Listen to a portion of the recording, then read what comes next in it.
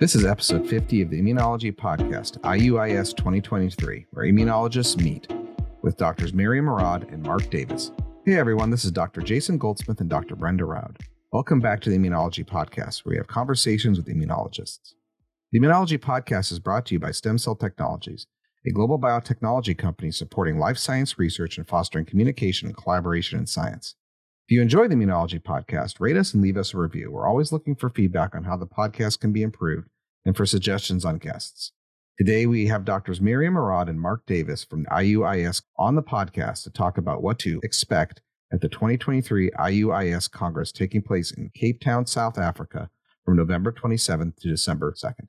We've also got our usual roundup of recent highlights in immunological news coming up. But first, talking about conferences, Immunology 2023, which is the annual meeting of the American Association of Immunologists, will take place from May 11th to May 15th in Washington, D.C., right there in America.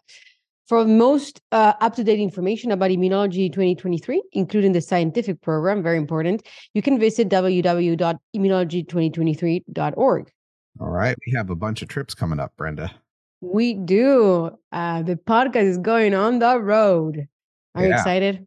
I am. So, we got the one in May coming up, and then we're going to South Africa right at the turn of the month, which is going to be exciting. I've never been there. I don't know if you have. No, I've never been anywhere in Africa, so super exciting. Another continent off the list. Same here. Yes. Yeah, bucket list thing. No, I've never been. I do come from the Southern Hemisphere, so that will feel familiar enough for me. So have you been in the Southern Hemisphere? No, I've been equatorial, but that's about it. Oh, well, you are in for a treat. Everybody knows it's the best hemisphere. Well, it's going to be summer when it's winter up north, so that'll be interesting. That's true. Hopefully the weather will be nice. End of November, beginning of December. Early summer, right? Like if I do this right? It's like late spring, right? Summer would technically start in December 21st. Okay, so this will be like May. So we're going to two conferences with the same weather at opposite times of the year. There you go. 6 months apart. Hey! Yeah. Like we can wear the same outfits. We can match it all up the same way.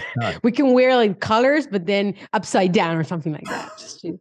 That's going to require a black shirt and purple shorts or pants. That's going to be weird.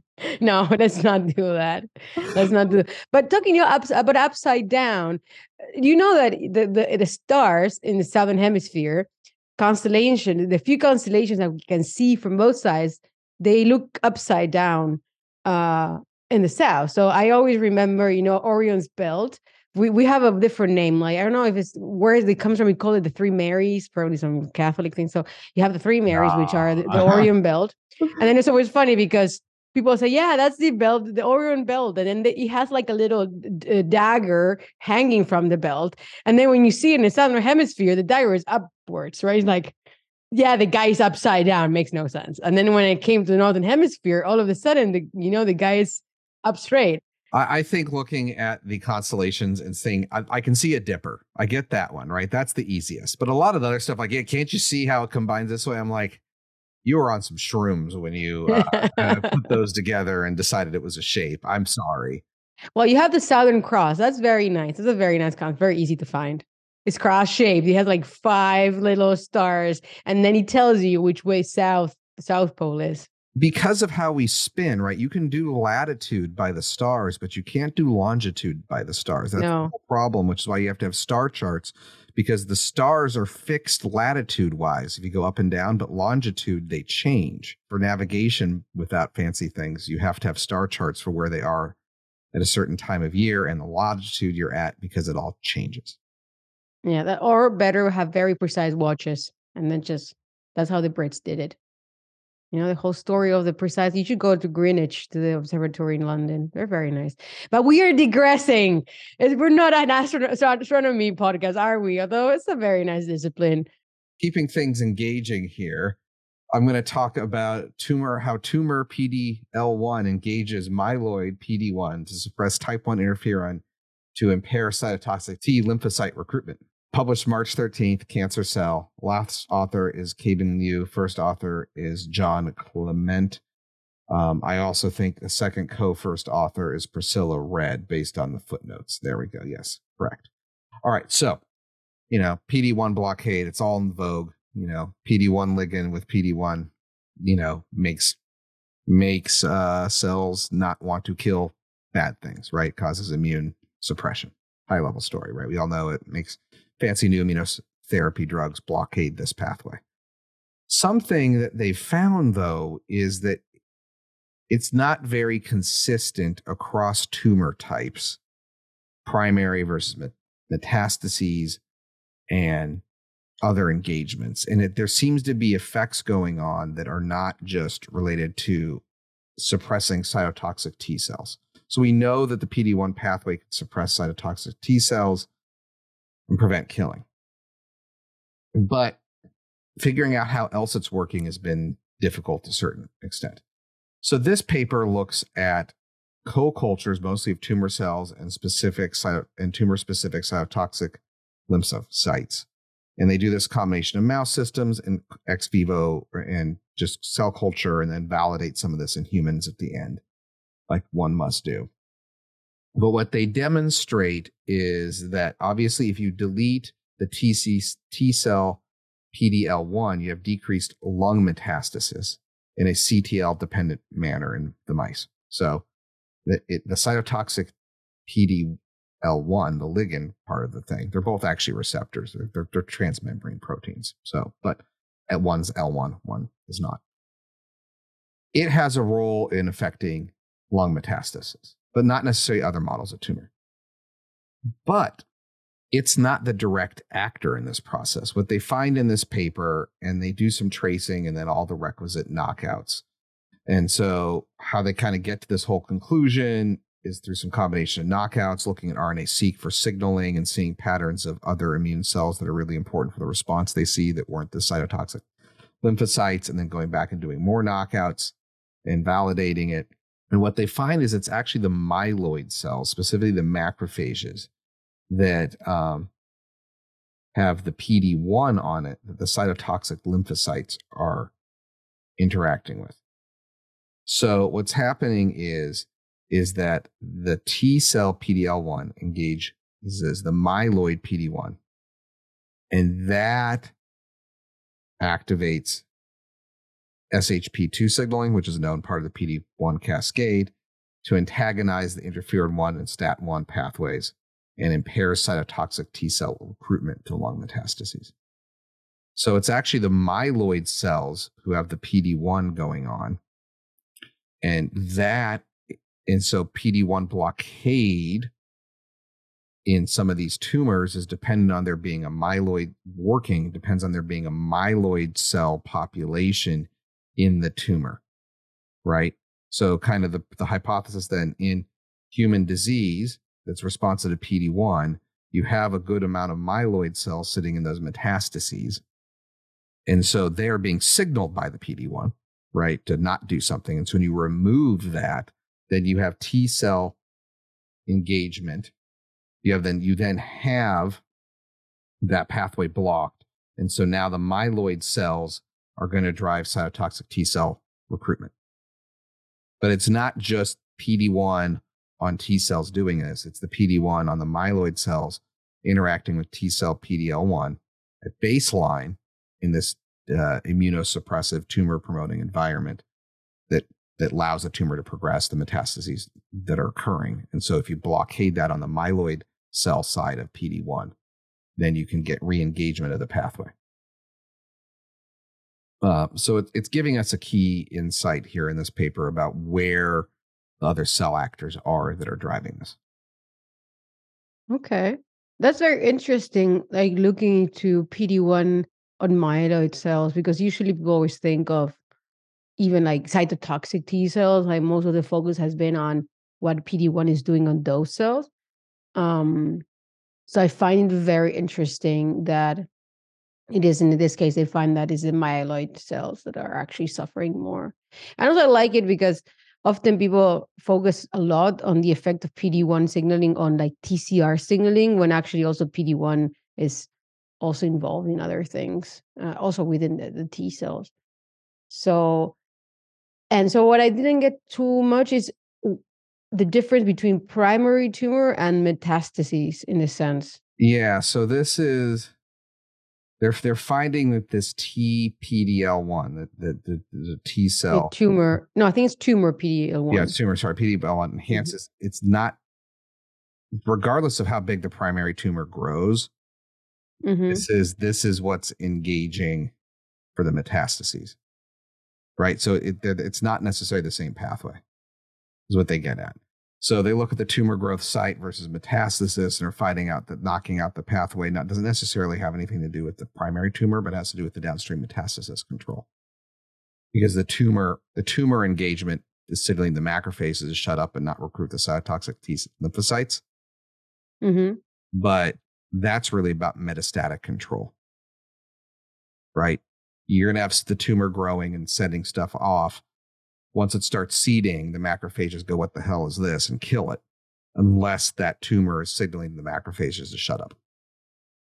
Okay. Very interesting. Oh, always other immune cells getting in the way of the work of the T cells. Macrophages, we've discussed, are very important. Yeah, but they're double-faced. You have good macrophages and you have bad macrophages. So that's true of all T cells too. No, you have good T cells and confused T cells that want to be good, but they're just not. And macrophages, they're just. What is? Oh, come on! A T cell against yourself is not a good T cell. It's not confused. It's turned evil. It's gone to the dark side. Okay, I think you're right. Oh, all right.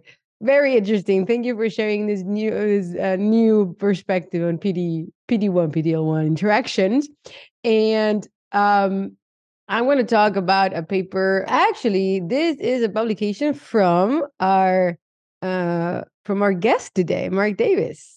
This is actually the pre-proof, so it is fresh out of the scientific oven.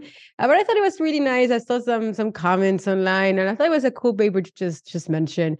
Robust T cell responses to Pfizer-BioNTech vaccine compared to infection and evidence of attenuated peripheral CD8 T cell responses due to COVID-19 is the title of the paper. It's going to be published in Immunity. Was just accepted about a week ago. And first authors, Fei Gao, and as I mentioned, from the lab of Mark Davis. And basically, in this publication, what they look, they take a kind of close look into into T cell, spike specific, and also non-spike, other kind of SARS-CoV-2 specific T cell responses. They focus mostly on spike specific. And by using a new platform for staining, they call them spheromers, which is kind of a little structure made of ferritin, of a kind of a ferritin-derived structure that has on its surface 12 peptide MHC molecules that allows for a kind of a stronger stain and binding to the peptide specific T cells. So they use this for both CD8 and CD4, so MHC1 and MHC2 restricted TCRs, and peptides, and they use this to look into responses in patients and in people vaccinated. And they do kind of a really deep dive into the kinetics of the T cell responses upon either vaccination or infection with COVID with the original. So their samples were taken in kind of the early COVID times. And they also see what happens when people that had COVID are vaccinated on top. And I thought it was very interesting because I think that the whole idea is quite straightforward. They basically have these spheromers. They have samples from various patients, and they look into binding to peptide MHCs against dominant kind of. They choose a couple of MHC molecules. I guess they choose the ones that are most common amongst their patients, and they pick up certain peptides that are predicted to be presented on these MHCs, and they use those. So they have several different peptide MHC combinations, and they have two different ones for MHC1 and one for MHC2. And they look into the serum, the plasma of the patients. And basically what they see is that what I think the highlights of they do a lot of analysis, but I think the highlights on kind of the big picture is the fact that when they look into the upregulate, kind of the increase in cell numbers of CD8s and CD4s upon vaccination first, they're intrigued by the fact that they see that there's a difference in the kinetics of kind of T cell expansion between CD8 and CD4 cells. And they see that, and they suggest that this is something that might be specific to mRNA vaccines, because they cite other conditions in which this doesn't really happen. And they see that whereas the T cell, the CD4 response is kind of peak quite early on, about a week, I think week or 10 days, you have already kind of the peak amount of tetramer positive T cells in the CD4 compartment. The CD8 compartment keeps expanding and keeps inflating up to 40 days after the end of the vaccination regime. And so they suggest they see that this is different, and they're not sure why this is, but they see this specifically for the naive vaccinated individuals. And then what I think is really cool is that they have some patients in which they had symptoms of COVID. I think at that point it was not that easy to get actually tested by a PCR, things like that. It was early COVID, but so these people are kind of confirmed COVID patients, and then they get so they also look into the growth of the CD4 and CD8 populations, spike specific, and they see lower amount of tetramer positive cells, or like spike specific cells. So in the case of the vaccination, you get after the second doses, you can get almost 20% of all the CD8 cells in these patients are spike specific, but this number is much lower for people that had actual just an infection, a COVID infection. And also, what is interesting is that when they look at the immunodominant peptides that are characterizing this, because they test different peptides, right? And they see that there's a different selection of immunodominant peptides between people that were vaccinated and people that had a natural COVID infection. So it's also very interesting to see that there's a fundamental difference in how the immune system is seeing the virus, and is seeing the spike protein either in from the virus or from the vaccine. But I think what caused a little bit of kind of talk in the neighborhood is the fact that they see that in the case of people that are vaccinated after having had COVID, they seem to have a lower antigen-specific CD8 response. So they have a lower frequency of tetramer positive cells after vaccination than people that were vaccinated while being naive against COVID. So suggesting that there's some kind of reduction in CD8 T cell quality, or something about the T cells, that the CD8 T cells that gets affected by a prior COVID infection. And this is not, they don't see the same for CD4 cells. So CD4 cell numbers are similar between naive and previously infected patients. So this is something specific about CD8. And the authors do mention, and we do know that COVID infection seems to affect MHC1 expression. So COVID does have some immune evasion techniques, which might explain the reduced CD8 positive cells. So COVID positive, COVID specific cells in these patients. But it's unclear. But I think that in general, I thought it was very interesting that they see this. And I guess there's a lot of debate nowadays. How much does COVID affect, negatively your immune system? Is this worrisome? Should we be worried? Is it generally applicable? Is something that you see in many types of infection? Because we also know that other infections also affect your immune system in a way. So, but this seems to be something very specific about the CD8 T cells. So that's basically, I think, the highlights of this paper are about these results, and how they look at the very they could look with these spheromes very closely into both CD4 and CD8 responses and their kinetics. Very interesting. I mean, I think the final point you made as well, like, what does it mean? It's also interesting because it's basically ubiquitous a virus now. We can't avoid it, right? You're going to get it. You're going to get it again. Then you're going to get it again years later. So what does that really mean? And are we measuring things that happens in other viruses all the time that we never bothered measuring before? Yeah. How much of this is really specific to this entity? Are we just uncovering biology? And heck, maybe the hygiene hypothesis of like more autoimmunity comes from the fact that if we're not exposed to many viruses, we don't have enough tamp down of our immune system by all these infections we get. And so we have too hyperactive immune system. I mean, who knows? Right? Maybe this is normal, and actually, why no one wants any given disease. Getting some infections is what's required to have you not have crazy, Darth T cells, to call back to our previous discussion. Yeah, I mean, in the end, our immune systems evolved under constant pressure, under constant infectious pressure. So I guess that I don't know if it's desirable to have infections, but it does seem like our immune system was developed in an environment it got used to being perpetually challenged, and the fact that we don't do it we might not be ready. We might not our biology might not be tuned to our very hygienic present. Sequence everything, yeah, exactly. We know it all. Like, maybe we don't want to know about just. Maybe it's disturbing to know all these things, right? Oh, it is suppressing you, but actually, it's good to suppress you. All right. What you got? I don't have a segue to this one, but I'm a big fan of the lab it comes from. So this is in immunity. It's endoplasmic reticulum stress in the intestinal epithelium initiates purine metabolite synthesis and promotes Th17 cell differentiation in the gut. It's from the Blumberg lab at Brigham and Women's / Harvard. First author is Jinzi Duan. So this relates to my field of work in IBD, actually.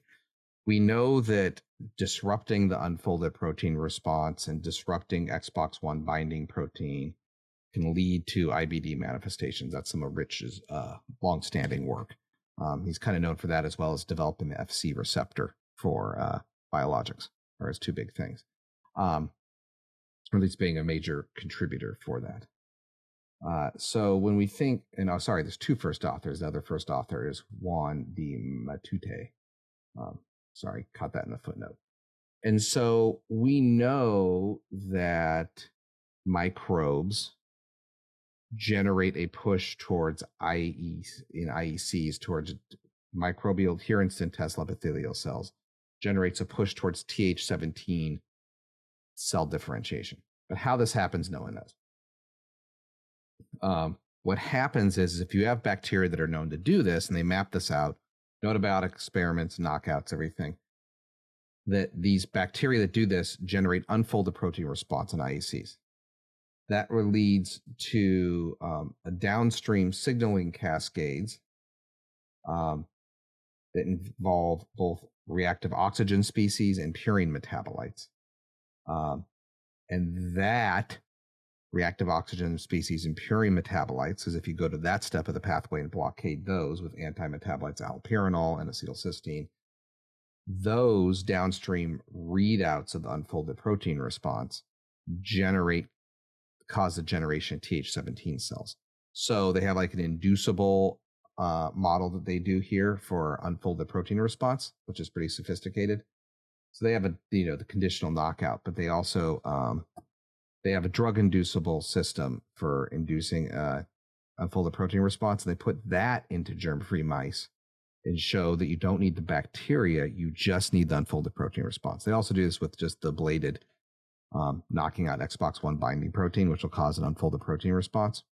And so they use a couple of different systems to lead to showing that the bacteria cause unfolded protein response. Unfolded protein response causes upregulations and RUOX and everything else. And then it comes back, and what ends up happening is that oxygen sensitivity, or then the immune cells will sense that oxygen tension change in the purine metabolites, and that generates the whole Th17 process. So I thought it was cool because it A lot of microbiome papers like, oh, the microbiome causes this or that. But this actually gets the signaling that the bugs do that can be recapitulated without the bugs. And then the signaling without the bugs is demonstrated, and then that leads to the downstream pathways. So, they know that this is associated with IBD in various ways in terms of high levels of Th17. This genes that are involved here are involved in IBD with various SNPs. But the point being, it's really demonstrating a pretty good pathway to show how a signaling pathway induced by bacteria leads to downstream immune differentiation, and they map it out. So I liked it. So again, the bacteria telling us what to do. Is that it? I mean, we're just, giant meat necks for bacteria. Okay. So I see why you like the paper. It's interesting. It's an interesting approach. All right. Wrapping up today our lineup of papers. I want to talk about another paper that caught my attention, because also when I read the title, I thought, whoa, what about this? And then I have to say that I was a little bit underwhelmed, but I guess it's still pretty good. So this paper is called "The Dietary Sweetener Sucralose is a Negative Modulator of T-cell Mediated Responses." So my question to you, Jason, is: do you put sucralose in your coffee? No, I use real sugar or nothing at all. But mostly, I do not have sugar in my coffee because I like my coffee dark like my soul. That makes sense. That checks out. But yeah, so a lot of people freaked out, I think, about this. They're like, oh my God, our artificial sweetener is killing us. I mean, I'm gonna kind of spoil it here, they're not, but it's interesting. So this paper was published in Nature.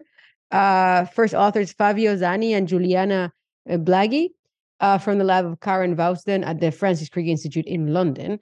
And basically, they started with the idea. So people seem to there was some idea about, like, are these sweeteners affecting our immune system or not? So they decided to kind of look at it head on.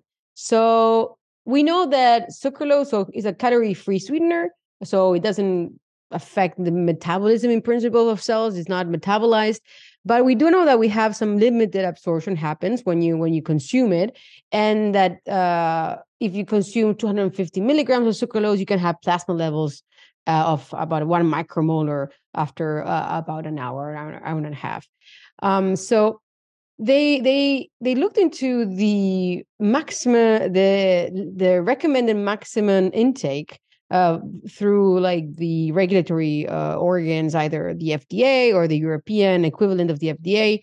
And they used this to kind of interpolate the plasma concentrations and try to interpolate how much sucralose that would mean in a mouse. And so they basically came up with this amount of sucralose that would replicate this maximum intake in humans, but in mice. And then they tested what happens when you do the T cells and to the immune system when you feed the mice this amount of sucralose. And again, long story short, they look into a bunch of things. They don't see major effects on myeloid populations or on B cells. But what they do seem to find is that T cells seem to be affected by the presence of sucralose, or by the consumption of sucralose by mice.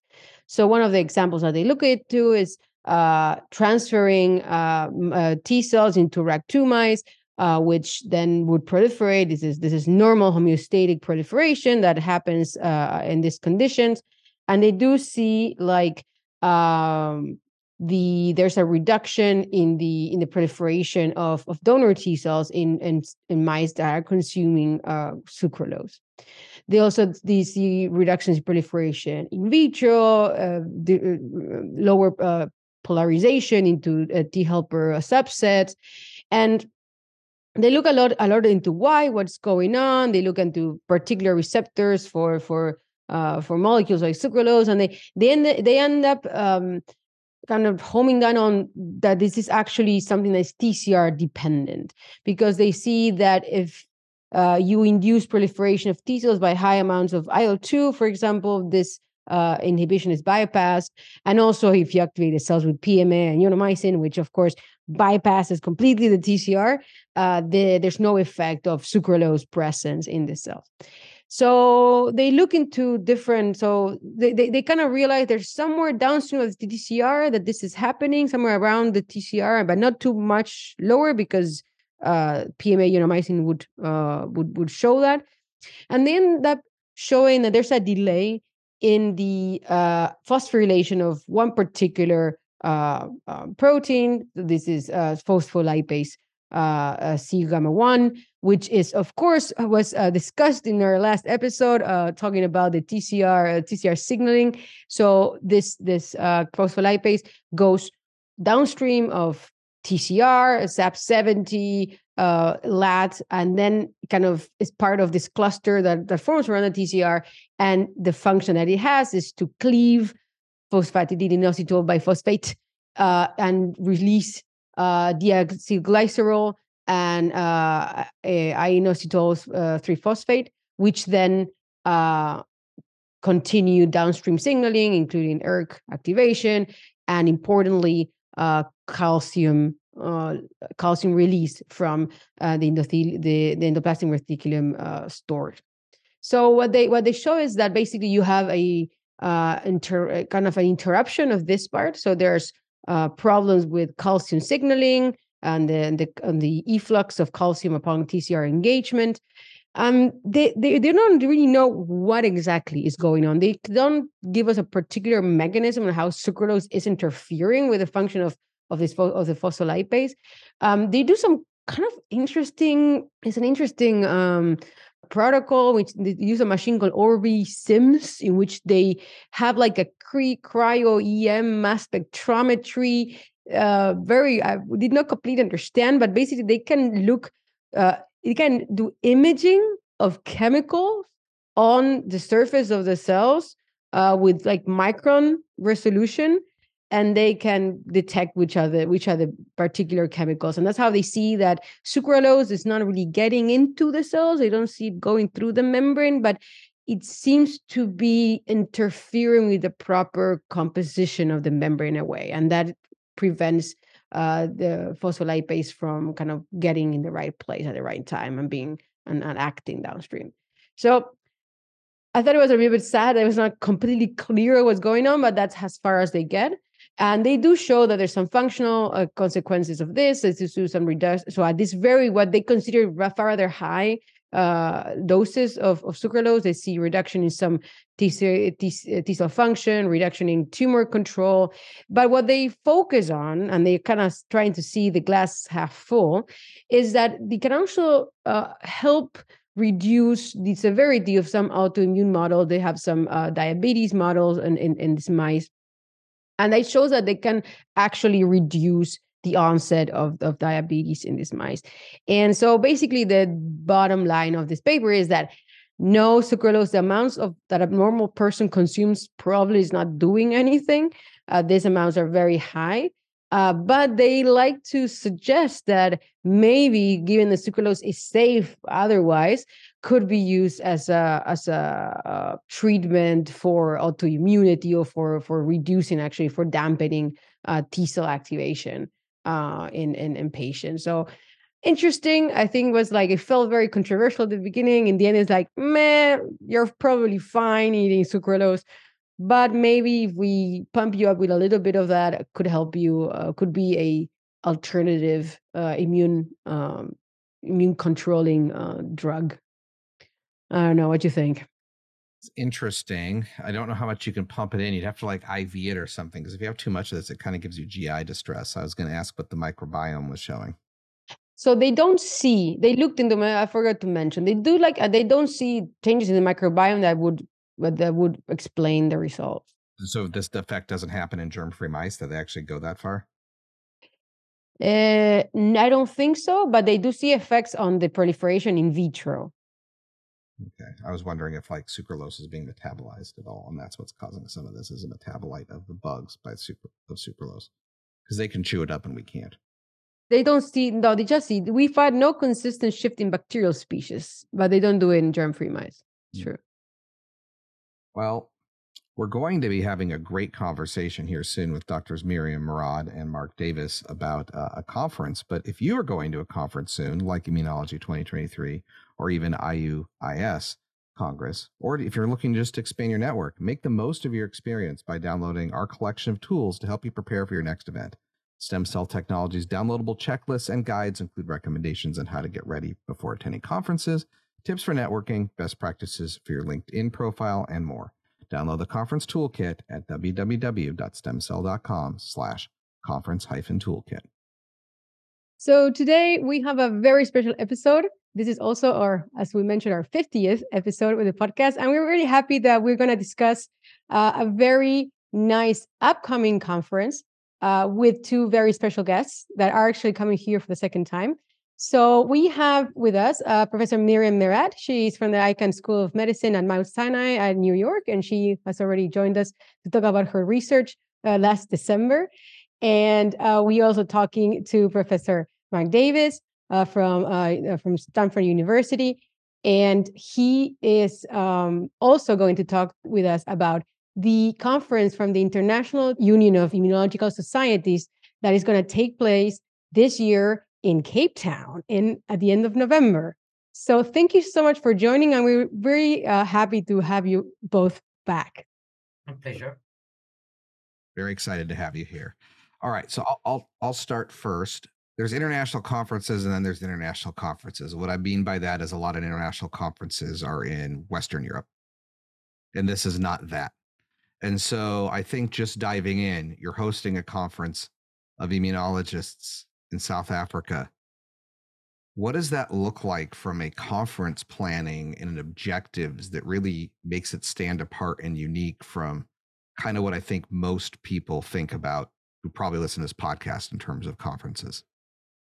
Maybe I'll start just because I was part of the early lobbying to have this conference in Cape Town.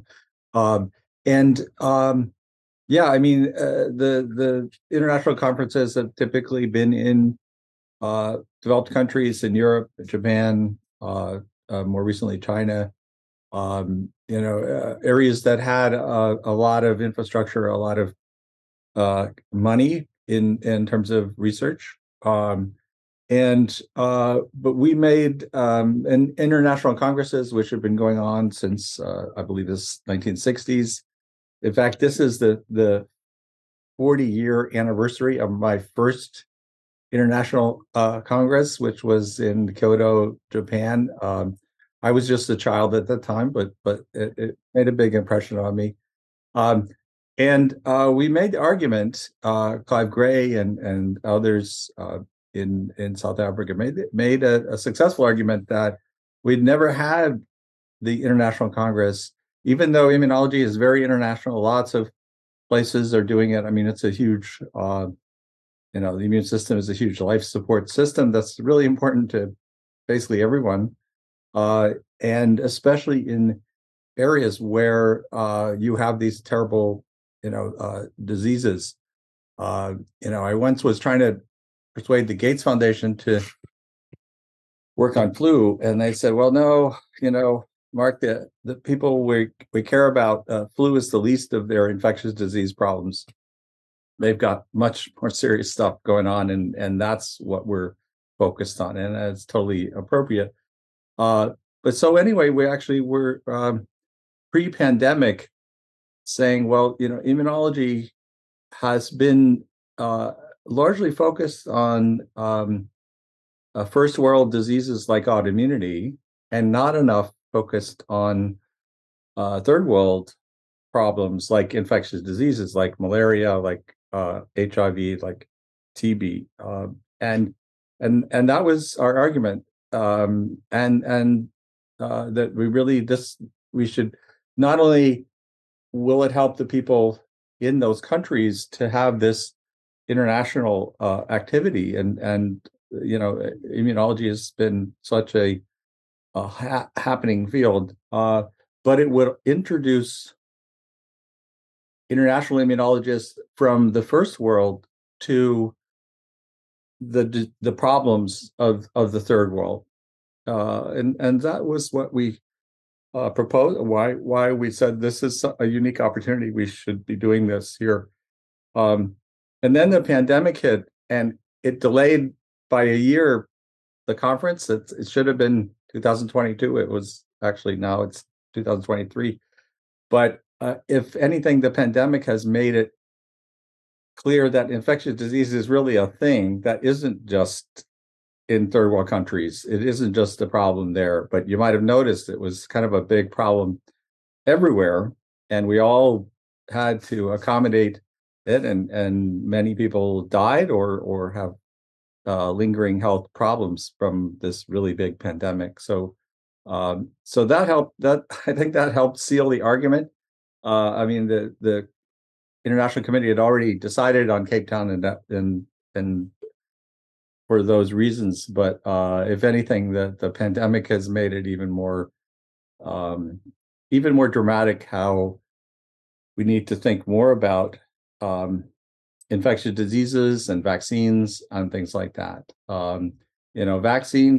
Vaccines have not been popular in academics. They were considered to be, okay, Pasteur figured this all out, and now it's just up to the companies to do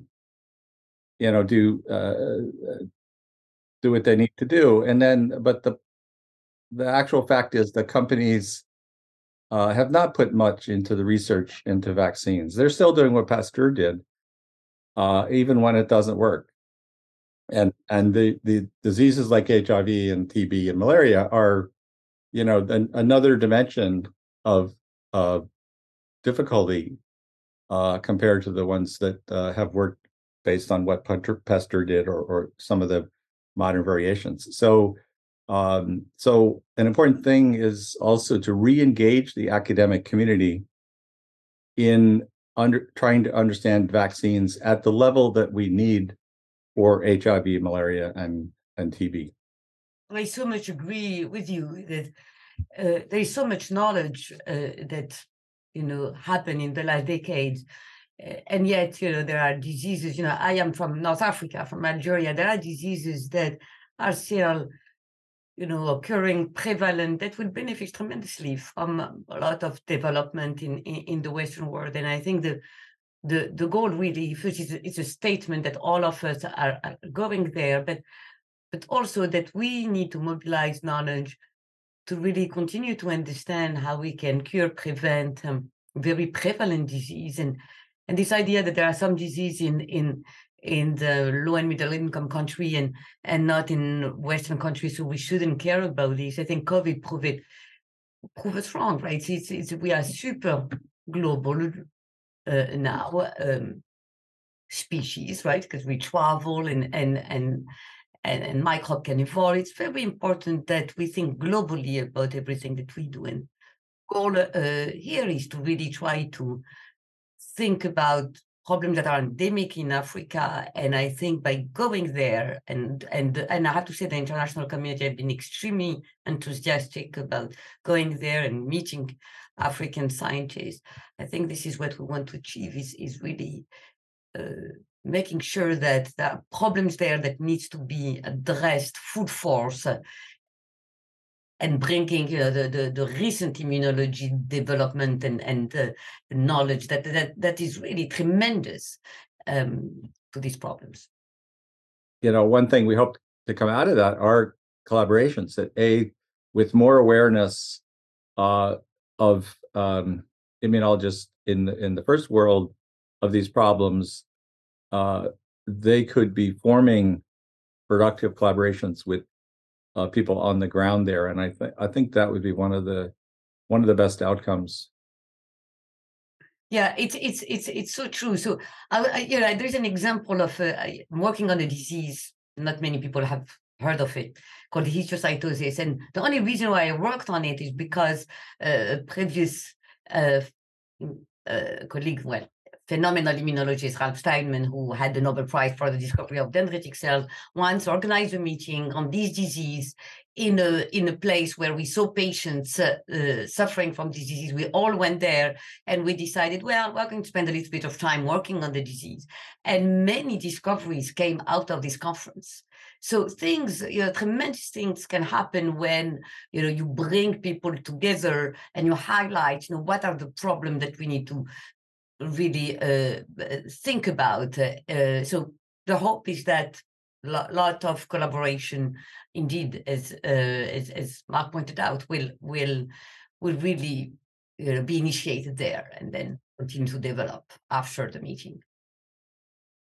Yeah, so I was going to say that I see a lot of interesting themes. What you mentioned, so the idea of bringing global immunology to third world countries, or like to somewhere outside of the main focus of research, because to bring this expertise to the ground over there, to expose people that maybe are always done their research in very kind of Western problems or diseases that are characteristics of very highly industrialized societies, and then they forget that, as you mentioned, all these things, they still exist. They just don't see them in their everyday life.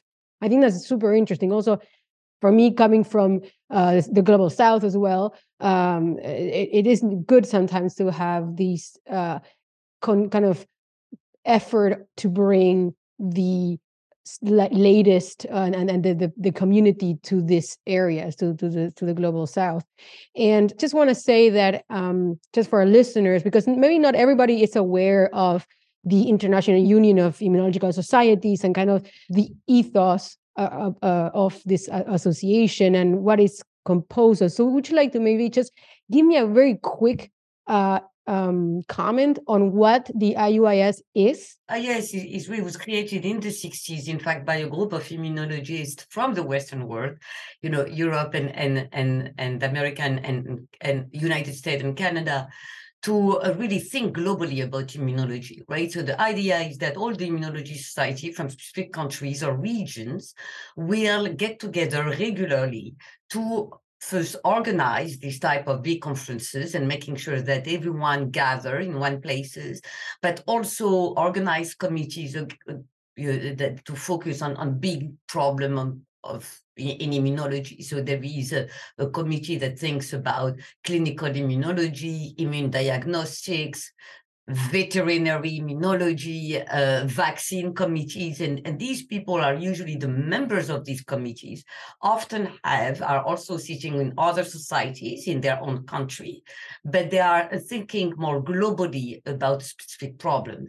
And so I became the president in January, and so I'll be president for 3 years, and really the goal is to enhance collaboration between countries, think about global problems. So, for example, there is this, we are thinking about immune diagnostics. There are very few immune diagnostic tests to really measure how we are doing immunologically. In fact, I would like Mark to comment on that, because Mark has been saying this for a long time, and he built a whole infrastructure to really measure the human immune system. Yet, we want to bring this to the clinic so that, in our routine checkup, we could at least measure how we are doing immunologically. And this is a complicated process that requires with different type of regulation in different countries. So we think about this, in globally. There is a big focus on vaccine and vaccine distribution. So we can make phenomenal vaccine in one place, but how can we get it, to be distributed in this? So during COVID, we thought a lot about this. There is also knowledge, how we can bring different knowledge to the less exposed, right? So this is the goal of this International Union of Immunology Societies, which should be the mother of all societies. And in fact, all our members are, as I've said, belong to other society. And the big mission is that big congress. And the big congress, this is where there is a larger scientific, it's a beautiful congress, really, because there's a larger scientific scientific committee from people from all over the world, and we think of what to highlight here. Mark is leading the effort, he's the chair of the scientific committee, and he insisted on, focusing on infection disease and focusing on all the immune response to infection and vaccines. How often is the Congress taking place? Every 3 years. And it's a very serious endeavor because we vote for what country is going to host the next one. The next one will be in Vienna in 2025. Now it's 2 years because we delayed by 1 year, this one. We're hoping that it will continue. It should continue to circle across continent. You have a conference every 3 years. It's international focus. What are your main themes for this specific conference? Our listeners are listening to the podcast. They're going to go, they're thinking about going to this. What are they going to get here specifically this time around? We're trying to cover the waterfront. We clearly have emphasized infectious diseases and particularly highlighting with special programs the serious diseases of the African continent, malaria, HIV, TB, but we don't want to miss. It's a big tent. We want everybody to have some piece of the action here, and so there's cancer immunotherapy is a huge deal clinically. It's transformed oncology treatment and promises to be even better. Right now, a fraction of people are being cured, which is a miracle. Which is wasn't happening before with chemotherapy and radiation, but now with smart immunology, a significant number of people are actually being cured or have remissions for that last quite a long time. But there's still a lot of room. There's still a lot of people that are not benefiting enough, and so it's a huge area of research, a huge area of commercial research, and we have industry sponsors and participation. We have speakers from Moderna and I think BioNTech also to talk about vaccines and about they've been leading the kind of most modern immunology effort in the vaccine world. Immunology touches almost every disease. And I tell the cardiologists at Stanford that cardiology is a sub-discipline of immunology. They don't take that very well. But there's definitely there's an intersection there that is going to be really important. Is building and is really important, and we want to tell people about that. Computation is also huge in immunology. There was this mantra for many years about hypothesis testing and mechanistic experiments being the gold standard, and that works reasonably well with experiments with mice, but it doesn't work well with experiments with humans. And that doesn't mean humans aren't important or that we don't need to get that data, but it's a different kind of data. We have to think of it differently. I tell people it's ignorance-based science that we don't know anything, so let's just go in there and start measuring stuff and see what falls out, what giving us a clue, and then you can deeper into that disease or into that phenomena. So anyway, immunology has been an incredibly dynamic field. Or like every week I've been in it, and it's just it's constantly evolving. It has a lot more room to go. We need to make better vaccines. We need new ways to treat cancer, building on what has been successful. We need new treatments for autoimmunity. All the treatments we have for autoimmunity right now are palliative, that they reduce the frequency of autoimmune incidents, but they don't cure. Nothing cures the disease, and the reason is we don't know enough about it. We don't know really enough about why it starts and then why it doesn't resolve. It seems to go into its own thing that is perpetuating and, of course, debilitating the people. So there's a lot of medical mysteries that where immunology is really a strong part of it. So and that's what makes it exciting from a research point of view, is that not only are there new things to discover, especially in humans and human diseases, but if you discover something, you can almost immediately think of how to apply it to patient care and to some of these diseases. And, there's a whole pipeline of basic scientists, physician scientists, industry scientists, and productions and development of medicines and so forth, which is, I think this is the most, I think I'm somewhat biased, but I think it's the most happening part of biology today.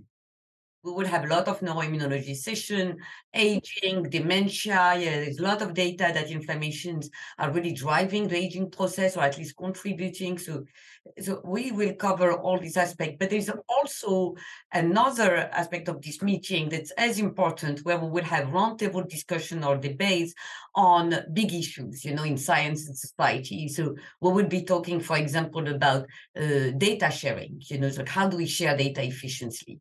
We will be talking about knowledge, like how do you really educate the public about, what we are doing. We saw the lack of knowledge, which was very helpful during the pandemic, right? The public was super confused by the scientists, and some non-immunologists started to say, well, in America, there was not only non-immunologists that hurt us, but in any way, in any case, I think education is going to be a big part of this, of the meeting, how you educate, how you fight misinformation. That really is an important subject for us. It's a complex problem, but how can we build tools to fight misinformation? We will be talking about the future of publishing. Publishing science. It's a big problem of how that maybe is technical here. I don't have to go into details, but there is a lot of open access journals and how what the future looks like. We will be talking about building capacity in low and middle income countries, and we will have lots of very exciting debates and roundtable discussion on these. We will be talking about about vaccine distribution, which I mentioned earlier, and how people in low and middle income countries face the COVID pandemics and some of the resources they built, and how some of them were penalized. So there is a whole set of also discussion that's going to also be happening in addition to the dive into our scientific field. So I see there's a lot of room for people that attend the meeting, not only to go for the science, but also for the role of immunology in the larger picture, kind of in and guiding a lot of the things that actually affect people's lives, even outside of the academic. I think that's very cool, because it's important to give space for those conversations. And I also want to say that maybe moving a little bit away, I'm going back to what Mark was mentioning, this idea of having people from different areas and kind of showing how there's a connection between the academic research, the industry, and how we get those advances into the clinical care. And I just wanted to point out for our listeners, because I thought it was really nice, that there's a couple of really interesting, like, for example, keynote lectures from very prominent scientists, Nobel laureates among them. So people like Emmanuel Charpentier, James Allison. So Emmanuel Charpentier, of course, Nobel Prize for her co-discovery of CRISPR as a gene editing technology. Jim Allison, very important for immunotherapy research, a key player in that field, also Nobel Prize laureate. Also very interesting people from the more applied and industry. So there's people like Vishwa Dixit from Genentech. He's from Kenya. And he's from Kenya. So it's also important to have representation. People like Özlem Türeci from a chief medical officer at BioNTech. And also I thought it was really nice that some of the keynote lectures, as referring what you said, are research from people doing research in Africa, such as Glenda Gray, Henry Mwandumba, doing research in HIV, in tuberculosis. So I think that's also the list of people doing the keynotes as part of the preliminary program is very interesting for our listeners to know what's coming. And So I want to say, now that we're talking about involving, as you mentioned, researchers in this case from Africa, which is the hosting continent in a way. So I think that it's important to give them a spotlight, but also from low and middle income countries.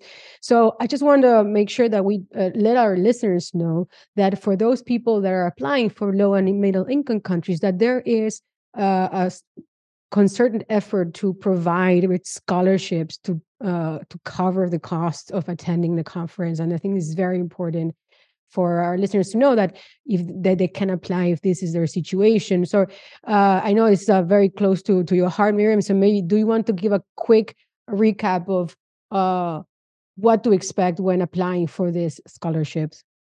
Yeah, well, this started because the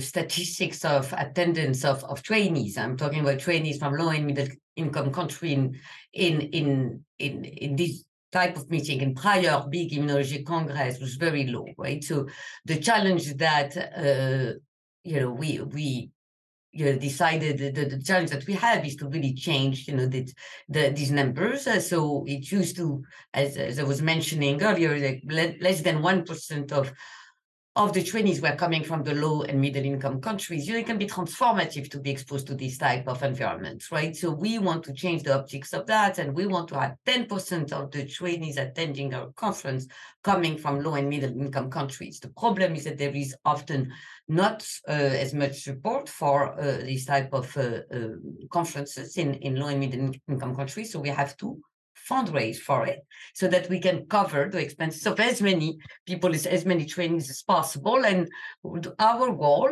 is to cover 500 grants for our trainees from these countries. So we have progressed in our fundraising effort, but I'm hoping that we will continue to fundraise. So if people who are interested by this cause are listening to us, please reach out to us. We still have not reached the 500 number goal that we had set for ourselves, but definitely for trainees that want to apply, if you check the box low and middle income country, the fee that is associated with the abstract submission is waived. And our hope is that at least a certain number of those applicants will be fully subsidized to spend these 5 days with us at Cape Town. Deadline is May 2nd, so don't miss the deadline, please. It's 2 months basically and change.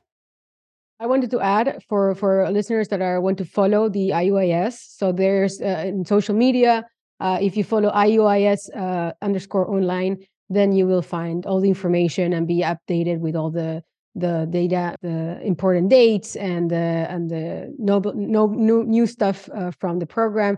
So the program is still rather preliminary. As I mentioned, some of the keynote talks are already settled, but there's a lot of space for people to bring their research and to present. Will there be poster? Will there be invited talks? What would be the so people can present for a poster presentation, also for maybe short talks? Is that also a possibility for trainees applying? Of course, there will be, from those abstracts that are submitted, some will be selected for short presentation. We will have a lot of poster sessions, but the goal of the abstract is also to select for short talk, so which will provide visibility to this young. To this young scientists. We have another program called Rising Stars, which is focused on early career scientists, so faculty in the 5 first years of building their own laboratory, because this is where usually we struggle and a lot, and there will be a specific program to invite junior faculty also to give a talk. That's also another effort that we are building, and it's but is already advertised, and we already received application for that. All right. So to kind of start wrapping our conversation. So the IUIS 18th International Congress of Immunology will take place this year in Cape Town, South Africa, between November 27 and December 2nd. So every trainee, every scientist in immunology is welcome to submit their abstracts before or up to May 2nd. And scholarship will be available for trainees from lower and middle income countries. And have you guys been to Cape Town already? Is there, for us, we're going to be there too. So also very excited about meeting everyone over there. Any highlights for those who already know the city? There's a long tradition of wine making, and so there are wine regions, not right in Cape Town, but in outer lying areas. All right, I'm liking this. There's just landing in the airport, it's a spectacular view of Table Mountain. That's just sort of right there and dominating the whole area, really. And then there are game parks, shark cages. You can go down to the Cape of Good Hope. You can drive down there, and it's a nice scenery and penguins and stuff. So that's a day trip out of Cape Town. So there's lots. It's beautiful. It's a beautiful country. Cool. I want to go see African penguins. I've seen South American ones. I wonder if they're any different. Just the accent. Yeah. Just the accent. My South African colleagues tell me that Cape Town is one of the most interesting cities. So they were pleased that we were going to Cape Town. It's going to be exciting. Please come and join us. We will. And we're very much looking forward. And I think I really appreciate the as you say, the location. I think is great. And I hope to see people from all over the world. It's going to be super fun to attend, and a great opportunity for everyone to go and meet and network and start those contacts that will allow some break through research to come to fruition. So it can only be a good thing. Before we finish, anything else you want to share with our listeners? No, thank you for having us. Yeah, thank you, and please, listeners, come. It's going to be terrific. We'll be there, and we look forward to doing all the things. I mean, I've been excited ever since I learned about this a month or so ago. IUIS2023.org is the website to find all the information, register, send your abstract, and stay up to date with the news of the program. You are on top of that, Brenda. You've obviously been to that website recently. I know. It's a beautiful website. Well, thank you again. Bye-bye.